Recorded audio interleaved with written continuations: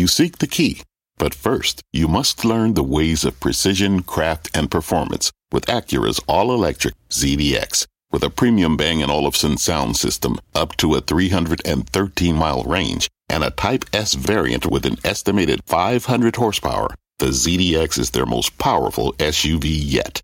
Unlock the energy when you visit Acura.com to order yours today. Right now on Fast, the Bank of England telling UK pension funds they've got 3 days to get their you-know-whats in order. The BOE will end its emergency intervention Friday. That headline flipping the markets upside down will break down why the UK's pension problems are rippling to our shores. Plus, gig shock, shares of Uber, Lyft, and DoorDash sinking on a proposal by the Biden administration to change the status for their workers. We'll look at why going from contractor to employee is such a big deal. And later, chips get whacked again. The SMH down another 3%. More misery at Meta, and the CEO of MGM Resorts sets to join us here on Fast Money. His stock dropping almost 7% this week. I'm Melissa Lee. This is Fast Money live at the NASDAQ market site. A full house tonight here at the NASDAQ. Tim Seymour, Karen Finerman, Bonawyn Eison, and Dan Nathan all here on set. And we start off with a big shock to markets courtesy of the Bank of England. The S&P sharply giving up a gain of nearly a full % as the Bank of England set a hard deadline to end its intervention this Friday. The Nasdaq set a new 2-year low, and the Dow lost nearly all of a 400-plus point gain to end basically flat. The move comes after Governor Andrew Bailey urged pension funds to rebalance quickly, saying, quote, "My message is you've got 3 days left now. You've got to get this done." He added, quote, "The essence of financial stability is that intervention is temporary. It's not prolonged." So, what's your take on this deadline and the market's reaction to these very dire words, Tim? Look, the minute you start talking about bailing out UK pension funds and that there's an organized central bank intervention that wasn't about a central bank losing its resolve, this wasn't about central banks running back in, and that, look, a lot of people thought that this was a case. How could they be buying bonds while they're cranking up their budget and making things look a lot more difficult for their currency? But that's as a function of those things. They referred to the fire sale dynamics that they were in there to defend. So what seemed like last week, it was just a central bank trying to put some order after the prime minister went in there, when in fact this is really the culmination of months of volatility in gilts and in the UK, but in sovereign debt around the world. We talk all the time on this show about the most liquid asset classes, but those that are the most levered.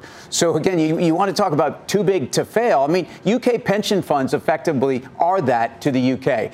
Nothing like your central bank governor basically calling out to the world that you're scrambling and you're trying to sell positions that you have margin calls on. Not so good. And it doesn't get better from here. And again, we're now using those acronyms again. Yeah. CLOs. We're talking about the collateralized leverage obligation market, which is $1 trillion in size.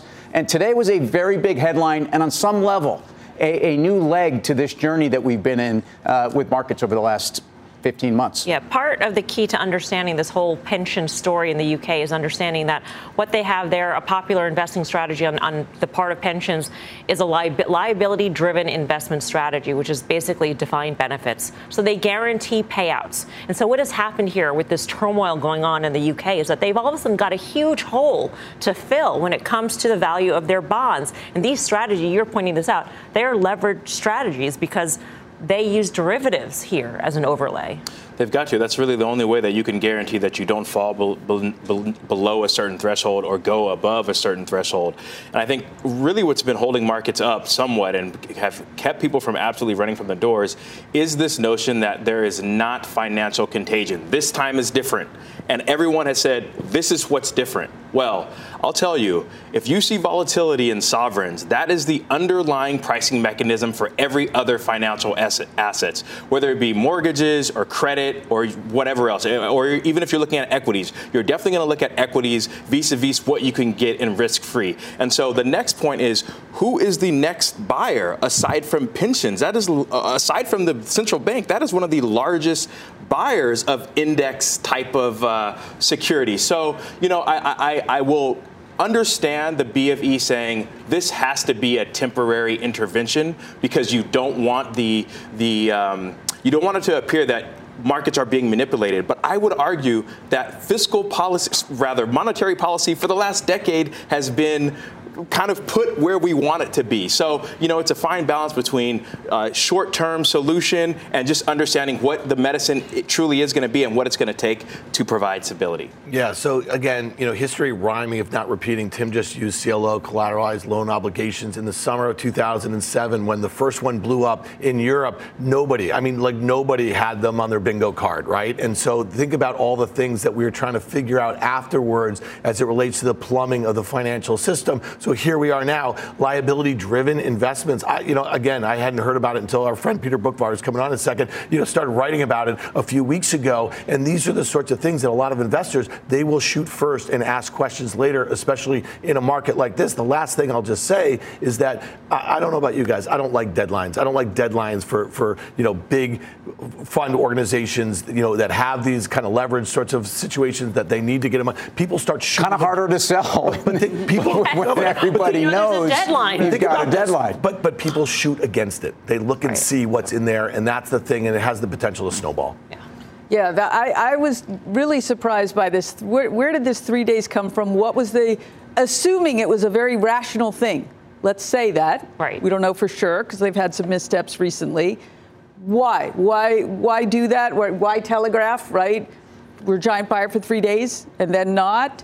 Or do they think the problem has been addressed adequately and they just want to wrap it up? I don't know. So not knowing isn't a great feeling. Or something really bad happens on the fourth day. Yes, there's that. The other part of any of these deals is that there were banks involved that basically sliced these things up and put them into different securities. And I'm not saying that the banks have the same exposure that they had 14 or 15 years ago, but you, if nothing else, you can be sure that a lot of this kind of business was great business for the banks, and this isn't business that they're going to be doing anytime soon. Yeah. But I do think that the credit implications from this market, and we talk about, well, high yield hasn't really blown out yet. Well, high yield is at 5% today. It was at 3.25% in March.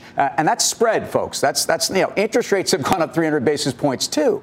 So when you think about a levered borrower in an environment where there is significantly slower growth, and we've only started to get it, meanwhile labor costs stay high, it's just not a great environment. And this is the credit side of where things go. We haven't had any credit exposure. We priced in recession. We priced in lower multiples. But we haven't really seen this yet. Let's get more on the impact of the BOE's move and bring in Peter Boockvar, the Chief Investment Officer with Bleakley Financial Group and a CNBC contributor. Peter, great to have you with us, especially on a day like today. In your view, is there a transmission mechanism from all this, chaos and volatility in the UK to the United States that we should be worried about? Well, I think it's an example of a central bank that's having difficulty extricating themselves from their policies over the last couple of years. We know there's tremendous pressure on Kuroda. There's tremendous pressure on Lagarde. There's tremendous pressure on the Fed to regain their credibility, at the same time not really losing control of the bond market and not having it disrupt the economy. So all these central bankers are trying to do the same thing all at once. Now, the Bank of England sort of got run over from this over-levered situation, as you guys just discussed with the pension funds. But just because it happened there doesn't mean that there are other sort of accidents waiting to happen as the cost of capital goes up and leverage players get exposed. So I guess let me re-ask the question in two sort of parts, Peter, and that is when it comes to these pensions having to right their ship in 3 days and all of this happening, in a very compressed amount of time, should we be worried about bank exposure, U.S. bank exposure to any of this? Are there ways in which this is transmitted, not just the knock-on effect onto our bond market and our yields? And then secondly, in terms of accidents happening around the world, is the worry that it's not just one accident? One accident can happen, but it's a cumulative effect of several accidents, almost at once. Right. Well, on the first question, I think the UK pension situation was sort of enabled by UK banks. And one of the things that the Bank of England did yesterday was set up a temporary facility, and it was called temporary, to try to help the banks deal with their LDI clients. The question with the U.S. banks is, do pension funds here have similar type structures in order for them to meet their liabilities? And I think that they do. but we'll have to see how banks are now managing that relationship. But it's not clear yet whether there'll be a direct spillover as opposed to something indirect. The second question, sort of the broader big picture spillover, it's this global unwind of a sovereign bond bubble that was the biggest financial bubble ever, where you go from negative interest rates and zero interest rates to positive interest rates of substance in a very short period of time. And there's no question that people get off sides. I mean, that's the purpose of monetary policy on the easing side. It's to encourage you to borrow. And there are going to be some entities that borrow a lot more than others. And then when you see a very sharp reversal in a very compressed period of time, those that borrowed too much then run into trouble. So that example is a global situation. So then you have the rise in the cost of capital. It filters into economic activity. Who gets financing? Who does not? Who's got a better balance sheet? Who does not? That all then slows growth. At the same time, inflation itself is slowing economic growth, particularly in Europe with the energy situation, and so on and so on. Peter, it's Karen. Thanks for being on. So can you explain to me the magnitude of the UK problem here and this strategy to address it in 3 days? Well, the strategy, what the Bank of England purposely did a few weeks ago when they stepped in, was to buy UK pension funds time that started 2 weeks ago. So the clock is not just 3 days. 2 weeks ago, they said, we are going to make this temporary. We are going to stop in the middle of October. And then we were reminded again this morning when they said they're adding the linkers as what they're doing, and they started this facility yesterday. They told people this morning, we're ending this on Friday. So then what Bailey said this afternoon was just a reminder of something that we've already known.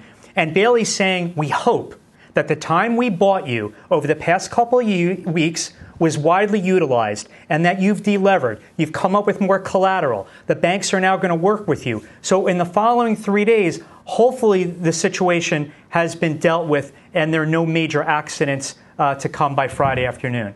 So what's your take on the market sell-off on these comments, which, I mean, theoretically, the deadline was known. And so is there a thinking that the BOE was going to extend ultimately, and they didn't? And they're like, you know what? We're out of here. We're done. And the market wasn't expecting that. I think it was, I think it was more of just, it was a late day thing. The market is on edge anyway because of high rates, but the market's also on edge because of the potential earnings landmine we are about to enter. So that combined with what's going on with rates, I think is what that sort of dangerous situation that we're now seeing that culminated in that late day sell-off. Yeah. Peter, thanks so much. Peter Boockvar, Bleakley.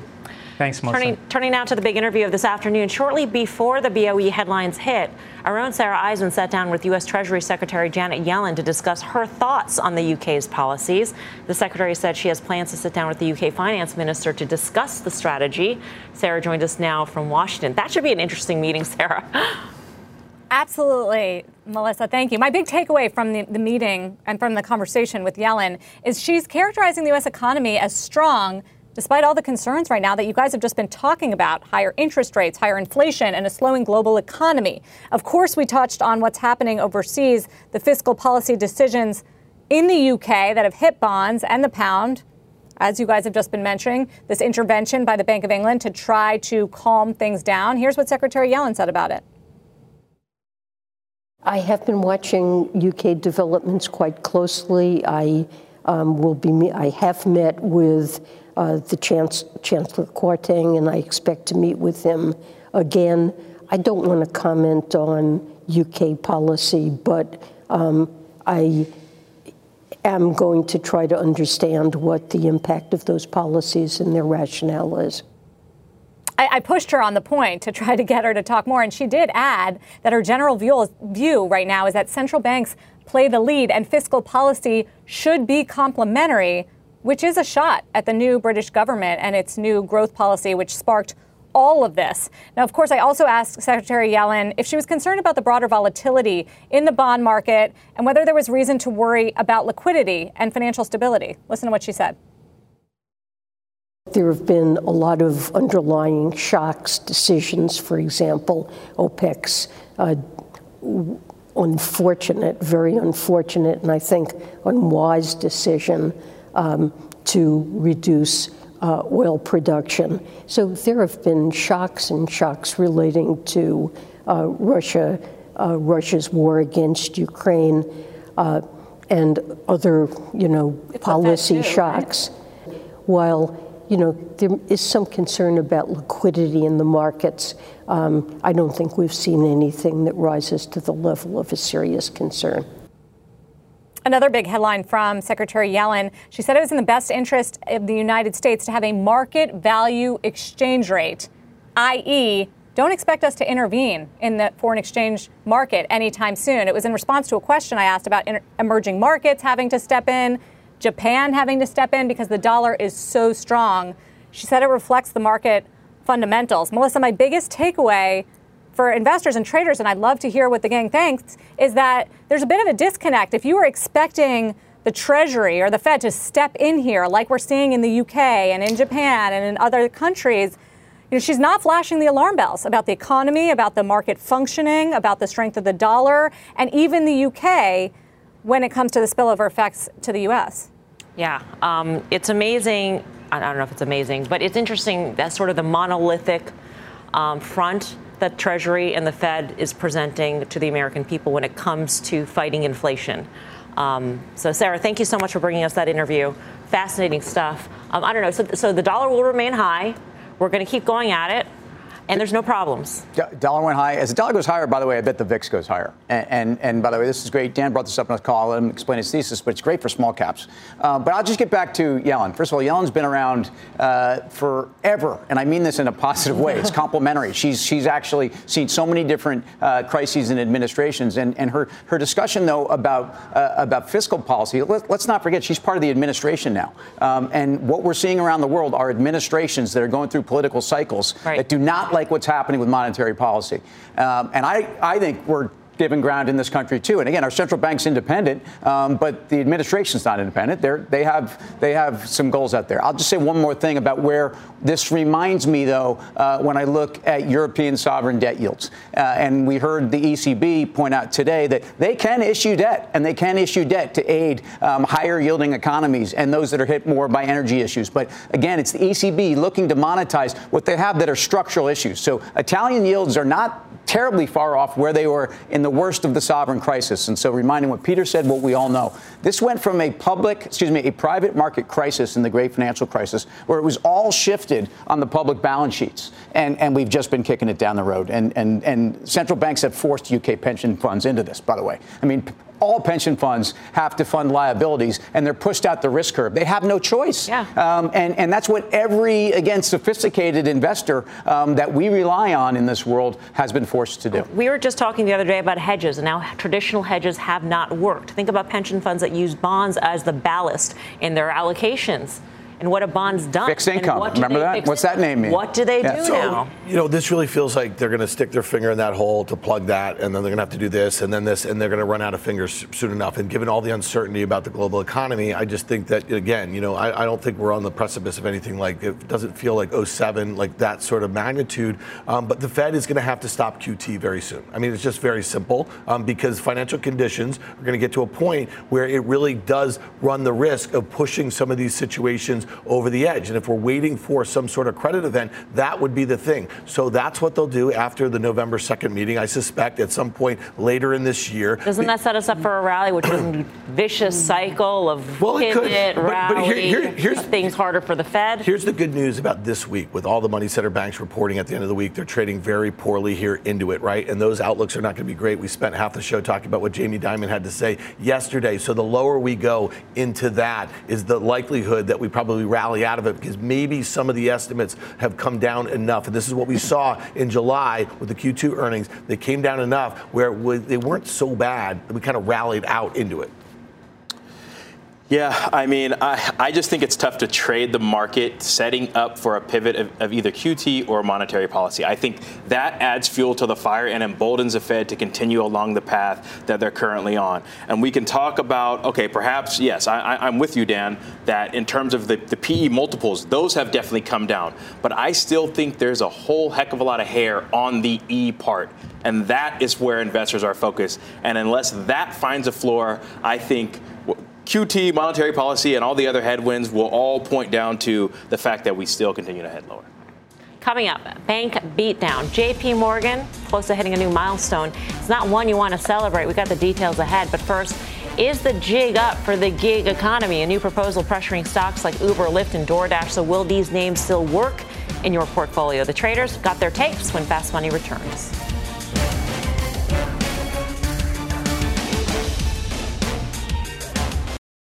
Hello, I'm Laura Castleton, U.S. Head of Portfolio Construction and Strategy at Janus Henderson Investors. Is a brighter future possible? At Janus Henderson, we think it is. For 90 years, we've worked to help clients achieve superior financial outcomes and fulfill our purpose of investing in a brighter future together. We know that this means our thinking and our investments are helping to shape millions of brighter futures for the next 90 years and beyond. To learn more, go to janushenderson.com. Wouldn't it be great to have all your investment and retirement accounts in one place? Yahoo Finance, our sponsor today, makes it easy. I use it to put my investment account and 401k accounts into one hub and get expert tips that help me confidently manage my money. For more than 25 years, Yahoo Finance has been the brand behind every great investor. Whether you're a seasoned investor or are looking for that extra guidance, Yahoo Finance gives you all the tools and data you need in one place. They're the #1 finance destination, producing a holistic look at the financial news cycle, including breaking news, original editorial perspectives, analyst ratings, independent research, customizable charts, and so much more. Securely link your brokerage accounts for a unified view of your wealth, including 401k and other investments. A comprehensive perspective is what sets apart great investors, and it's how Yahoo Finance ensures you have the insight to look at your wealth in its entirety. For comprehensive financial news and analysis, visit the brand behind every great investor, yahoofinance.com, the #1 financial destination, yahoofinance.com. That's yahoofinance.com. Welcome back to Fast Money. Gig stocks tumbled today on news the Labor Department is weighing a change that could turn a lot of gig workers from contractors to employees, meaning the companies would be required to provide some benefits and protections to drivers, dashers, and other freelance workers. Lyft and DoorDash dropping to all-time lows today. Uber dropping by as much as 17% before paring some of its losses. Tim, you basically sell Fast Fire because you highlighted the fact that you actually picked Lyft as your, what was a 5-year stock, long-term stock, whatever it was. We played another yet fun game, which doesn't feel so fun right now, but I gave myself 5 years. And what I pointed out about Lyft, and I'm going to say, and we've said this, though, recently, there are some news headlines that seem to punish stocks over and over again. Punish them again. To me, with Lyft, we've punished them on their driver issues already. We've punished them on lack of drivers. We've punished them on the ability to actually see that start to normalize. And to me, I understand that this is pressure. This also feels like another one of those administration kind of statements at a time of midterm elections that's going to be particularly popular. So I'm not even sure they can do this. So I look at this kind of weakness, and I think this is actually an idiosyncratic way to get long. I actually like it here, and this kind of weakness, I'm not running from that pick. Yeah, Tim, I think Tim makes a very good point. I mean, they've already had this battle in California. Slightly different battleground, but same battle. And we already know, like, the weapons in tow.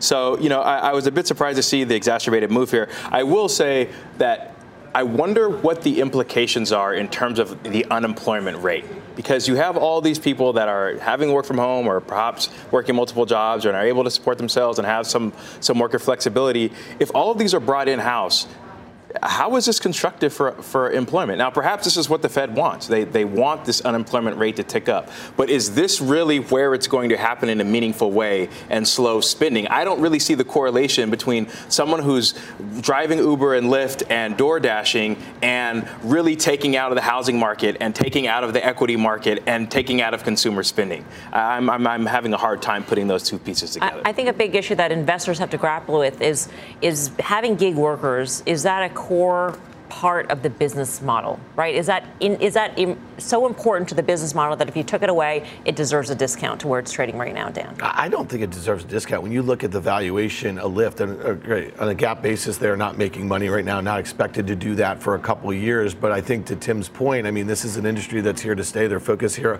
on North America. I guess right now, the question that investors have, do the unit economics make any sense in these businesses? And I know some very smart investors have been asking this question for a very long time. And if you look at a stock back like this at all-time lows, you'd say, well, they don't, okay? But here's the deal. They have half their $3.9 billion market cap in cash. They have about $1 billion in debt. You can do that math on the enterprise value here, expected to grow sales continually. So if they're going to continue to lose money, I mean, there has to be some light at the end of the tunnel. But I think this looks like a very cheap asset to me down here. I also said that in September. I bought it when Tim had his 5-year thing. Oh, you I had to sell it, but I sold it, and I took a loss. But if I hadn't sold it, it would have been a bigger loss. But it's going to be a hat size, people. Like, again, this goes back to my final trade. Remember when I said, big head. I don't know how you suggest buying anything in this market right now other than puts. Yeah. So just so people know, a hat size is something south of 10. Right. Yeah. Right? Presumably. We were talking about how big, I'm 7 people with big heads on Wall Street. Right. Sure. Yeah. So I think that, I mean, clearly these stocks were really penalized today a lot. I don't know if this bad news is fully priced in, but it certainly isn't a certainty that it will happen. Sure. Right? So this, to me, I like your idiosyncratic, opportunity to get in. I think, this is a market where any whiff of bad news, panic and sell and then figure it out later. So this is an opportunity, I think. Coming up, streaming lower, shares of Netflix getting chilled. But is the binging beatdown nearing an end? The details next. Plus, talk about semi-slump. The chip space hitting its lowest level in nearly 2 years. So how low can they go? Is there value out there? The traders are plugging into that one next. You're watching Fast Money live from the NASDAQ market site in Times Square. We'll be right back.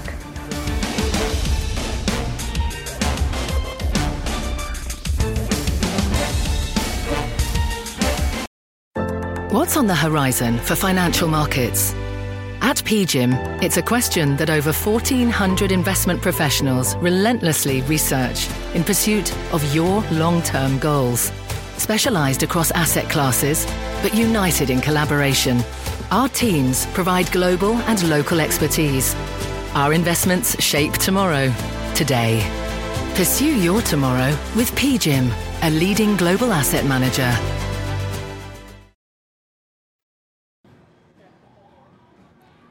Welcome back to Fast Money. Another check on how stocks closed out the day. The Dow managing to squeeze out a small gain, breaking a 4-day losing streak. The S&P and NASDAQ, though, not so lucky, both notching a 5th day of losses. The S&P dropping a little more than 0.5%, while the NASDAQ fell more than 1%, hitting its lowest level since July 2020. A couple of names to highlight here. JP Morgan falling almost 3% today, 101.96.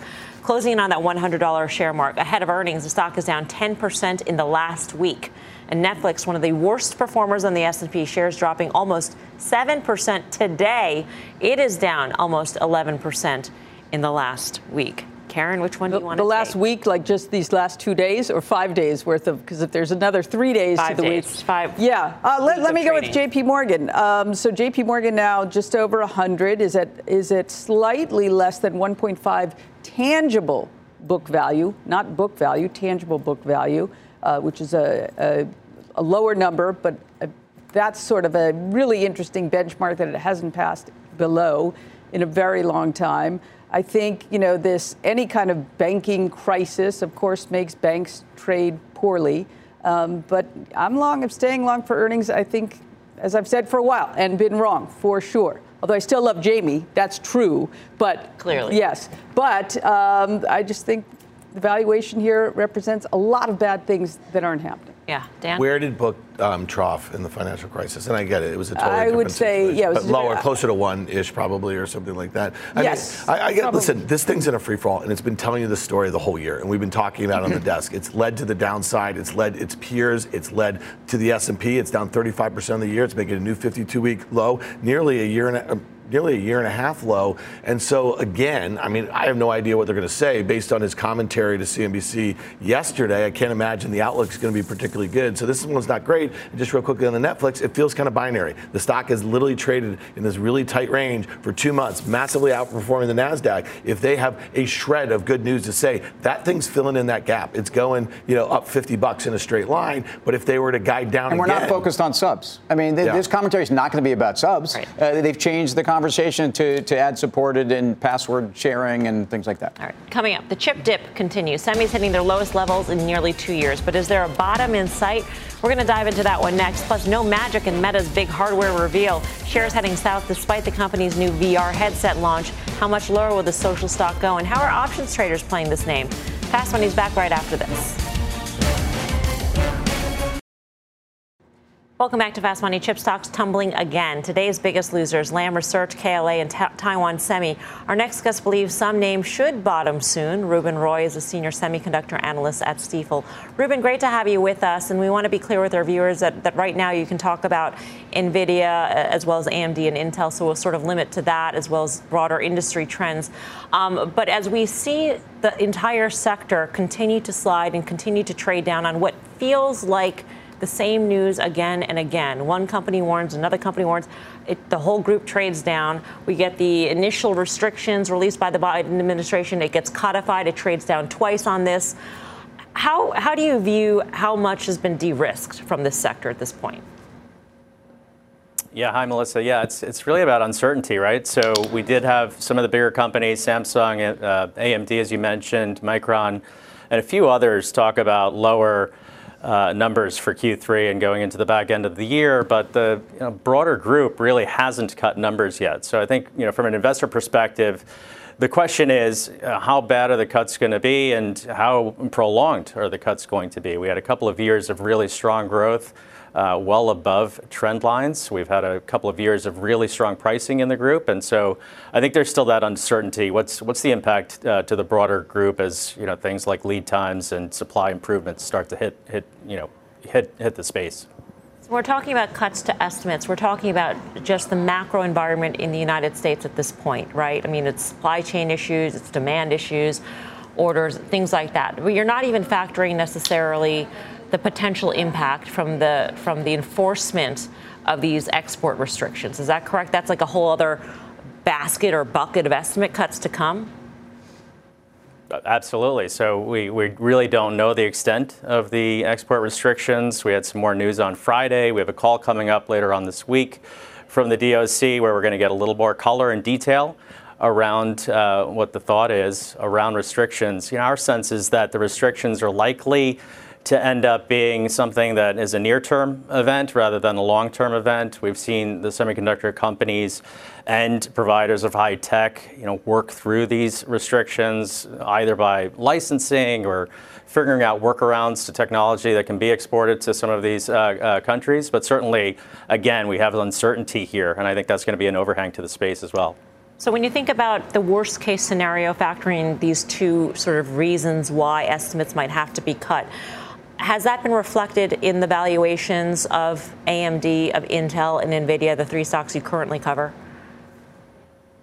We think so for AMD. So AMD, we had a pretty massive realignment of our estimates for Q3, and we took the rest of the estimates down through next year. In fact, our earnings estimate for AMD for next year is down 20%. The stock's down 60% year to date. So we think a lot of the bad news is reflected in the way shares are trading. We took a look at valuation on that one. It's trading near trough relative to kind of the trough valuations over the last 5 years. So for that one specifically, AMD, we think we've seen a lot of the bad news, and it's reflected in the way the shares have traded. We think we have a little more to go potentially in NVIDIA. The valuation hasn't come in as much. We have gotten a little bit of an estimate cut there, but certainly some more uncertainties around that one. So sort of a wait and see. But from our perspective, AMD, we've had a clearing event, and we think the stock's setting up well as we get into earnings season in a couple of weeks' time. Thoughts on that Gartner data? I'm sure you saw it, down 19.5% for Q3. That followed nearly a 13% decline in Q2. I think it was the steepest decline in the history since Gartner has been tracking this data. From your experience, do you usually see, what do we expect after a down 20% year over year quarter in PCs? Because to me, it just doesn't feel like we're near a bottom at this point. Yeah, it's true. It's a good point. And, PCs, sort of had a little bit of an abnormal growth spurt as we all went to work from home, learn from home, et cetera. And so we're kind of normalizing. And, kind of where is the bottom? What's the right unit number in terms of shipments? Last year, we saw well above 300 million units, closer to 350 million units of PCs being shipped. And so we're trying to figure out what the right normalized run rate of units of PCs being shipped is. And it's too early to tell. So probably some more downside. But here again, when you think about AMD, it's a company that's taking market share. They're underrepresented, in our view, in both consumer and commercial PCs. And, as they continue to gain some share in those markets, even with a lower overall unit TAM, we think it's a pretty good setup for that company specifically. Ruben, thanks for joining us. Thanks for having me. Ruben Roy of Stifel. Karen, AMD is one that you have. I have dipped my toe in AMD. We were talking about it and lost You still have it? a toe. Yeah. Yeah. No, I still have it. I meant the toe. I actually, no, the Less toe, than the I don't toe. have, right. But I have big feet, so I have, there's some margin for error there. So I think that, the valuation on AMD, and I look at NVIDIA, that valuation to me still seems to be lofty. Right? I know they're not exactly the same, but these things are trading generally together now, and that sort of seems like an interesting pairs trade to me. Long AMD, short NVIDIA. Yeah, the idea that estimates have not come down yet for a wide swath of this sector is an interesting one. That just spells, to me, it seems like more pain is in the cards at this point.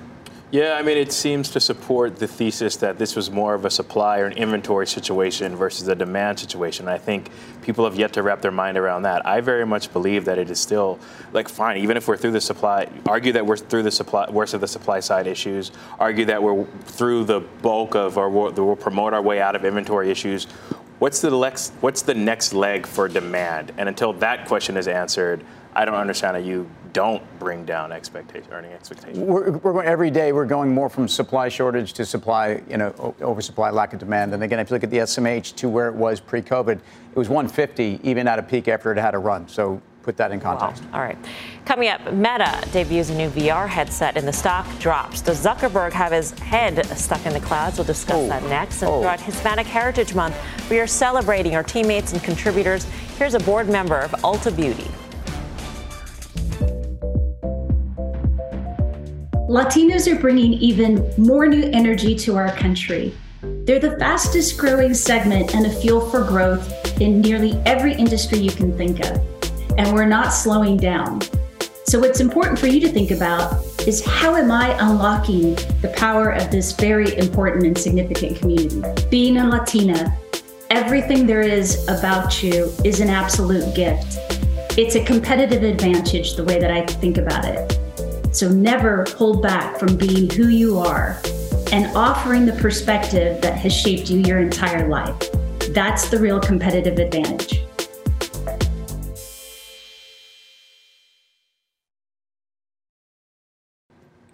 Welcome back to Fast Money. Meta Platforms tumbling to its lowest level in nearly 4 years. The company formerly known as Facebook announcing a brand new version of its Oculus headset today, a mixed reality unit that will cost $1,500. Its previous version was just $400. The new product launch comes as analysts at Atlantic Equities downgraded Meta to a neutral, slashed the price target by 24%. The analyst writes that macro headwinds and increasing competition for ad dollars pose significant challenges to Meta's growth. So it's got these issues theoretically. It's got a VR headset that's really expensive, Tim. The stock is not doing well. What do you make of it? No, and it's, it doesn't want to be known as a hardware company either. So I go back to their core business, though, and I look at the ad business and the CPMs, and that were down 20% when they talked about them the last time. And the numbers that we've gotten since then, they're down another 4 points or so in August. So expectations are not great here. That's the good news for the stock, because the multiple clearly has it. And I think that's really what it comes down to. At what point, and I've said this, though, that these media companies have priced in recessionary headwinds. They were the first ones to go. Facebook has its own existential issues, but I think you can own Facebook here. Meantime, action in Facebook's options, betting the stock is headed for even more losses. Mike Coe's got the action. Mike? Yeah, so Meta was the fifth busiest single stock option today, traded over 400,000 contracts, and the busiest contract among those was the weekly 130 puts. We saw over 14,000 of those trading for about $3.44 a contract. Kind of to Tim's point here, I think what's going on, buyers of these who are pressing their bearish bets, trying to limit their risk because the stock is looking mighty cheap at this point. The last time we started seeing valuations in Meta like this was the fourth quarter of 2018. The company has nearly doubled the revenues and 50% more EPS now than it did then. Wow. Mike, thank you. Mike Coe. For more options action, tune into the full show. That's Friday, 5:30 p.m. Eastern Time. Coming up, Should you roll the dice on the casino stock? Stick around to find out. We'll be joined by Bill Hornbuckle, the president and CEO of MGM Resorts. Much more Fast Money in 2.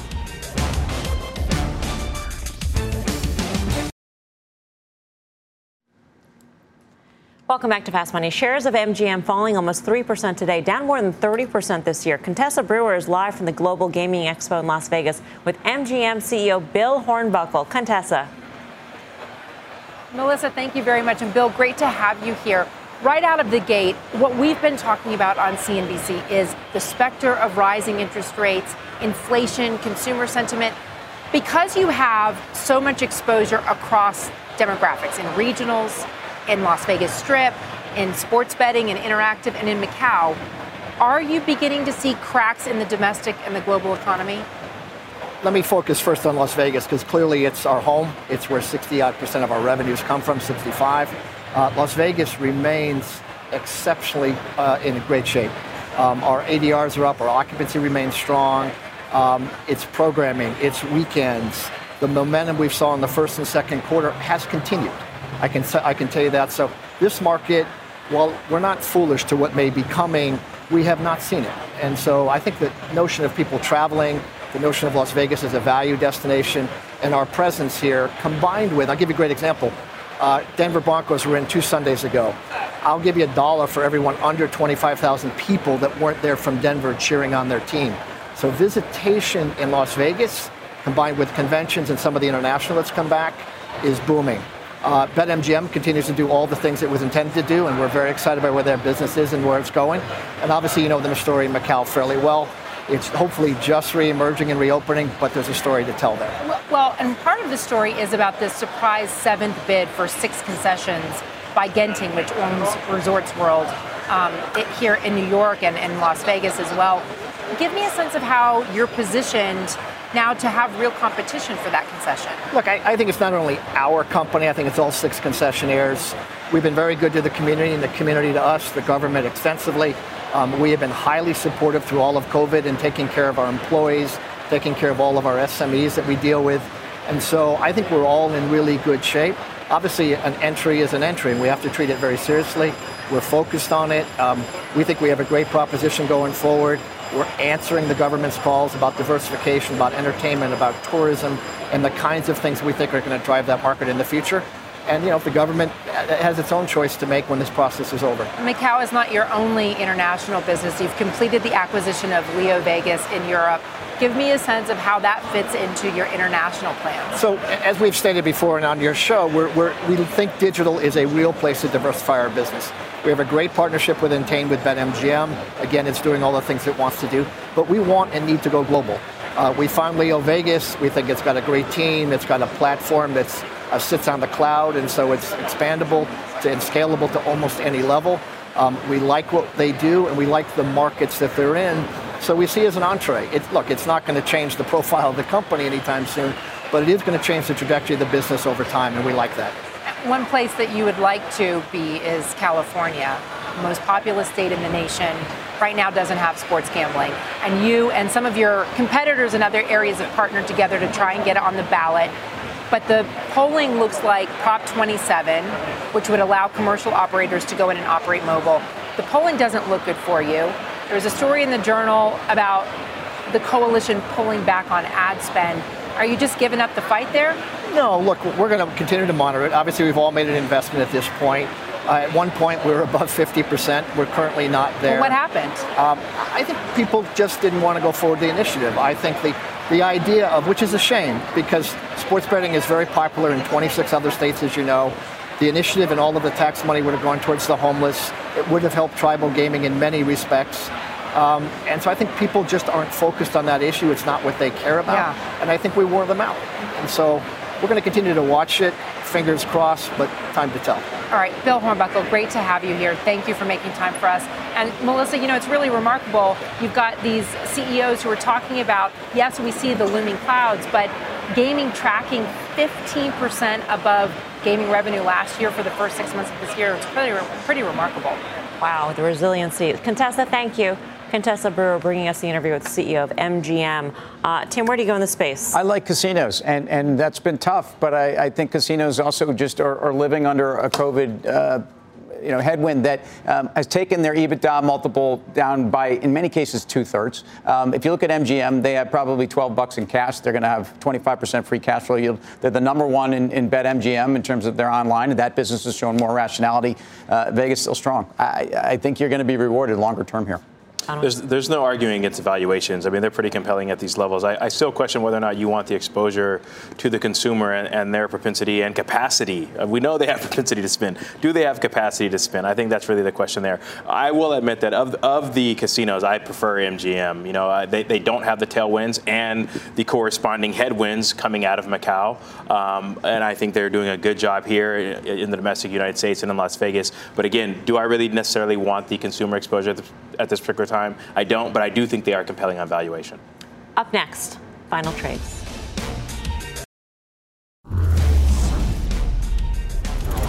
Time for the final trade. Let's go around the horn. Tim.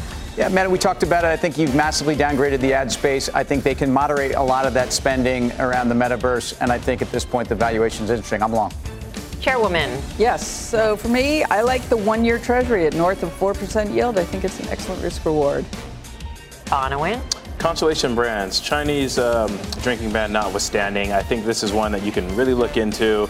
Diversified, cheap, with growth prospects as well. That was a story that we did not get to. We didn't. The proposal to make civil servants not drink at all, even after hours in China. Seems nuts, but makes it tough to what? Makes it a long day. Right. Have nothing to look forward to. Long day longer. Be somewhere. Dan. Another story we didn't get to. I mean, this mess. I mean, this is a real story. The Twitter, Elon Musk. He's tweeting stuff about Russia, Ukraine. Did he talk to Putin or not, or whatever? I still think, I'm going to tell you this, people. You got 4 up in Twitter, 54-20, and you got potentially 20 down. Lower probability. That's how I'm playing it right now.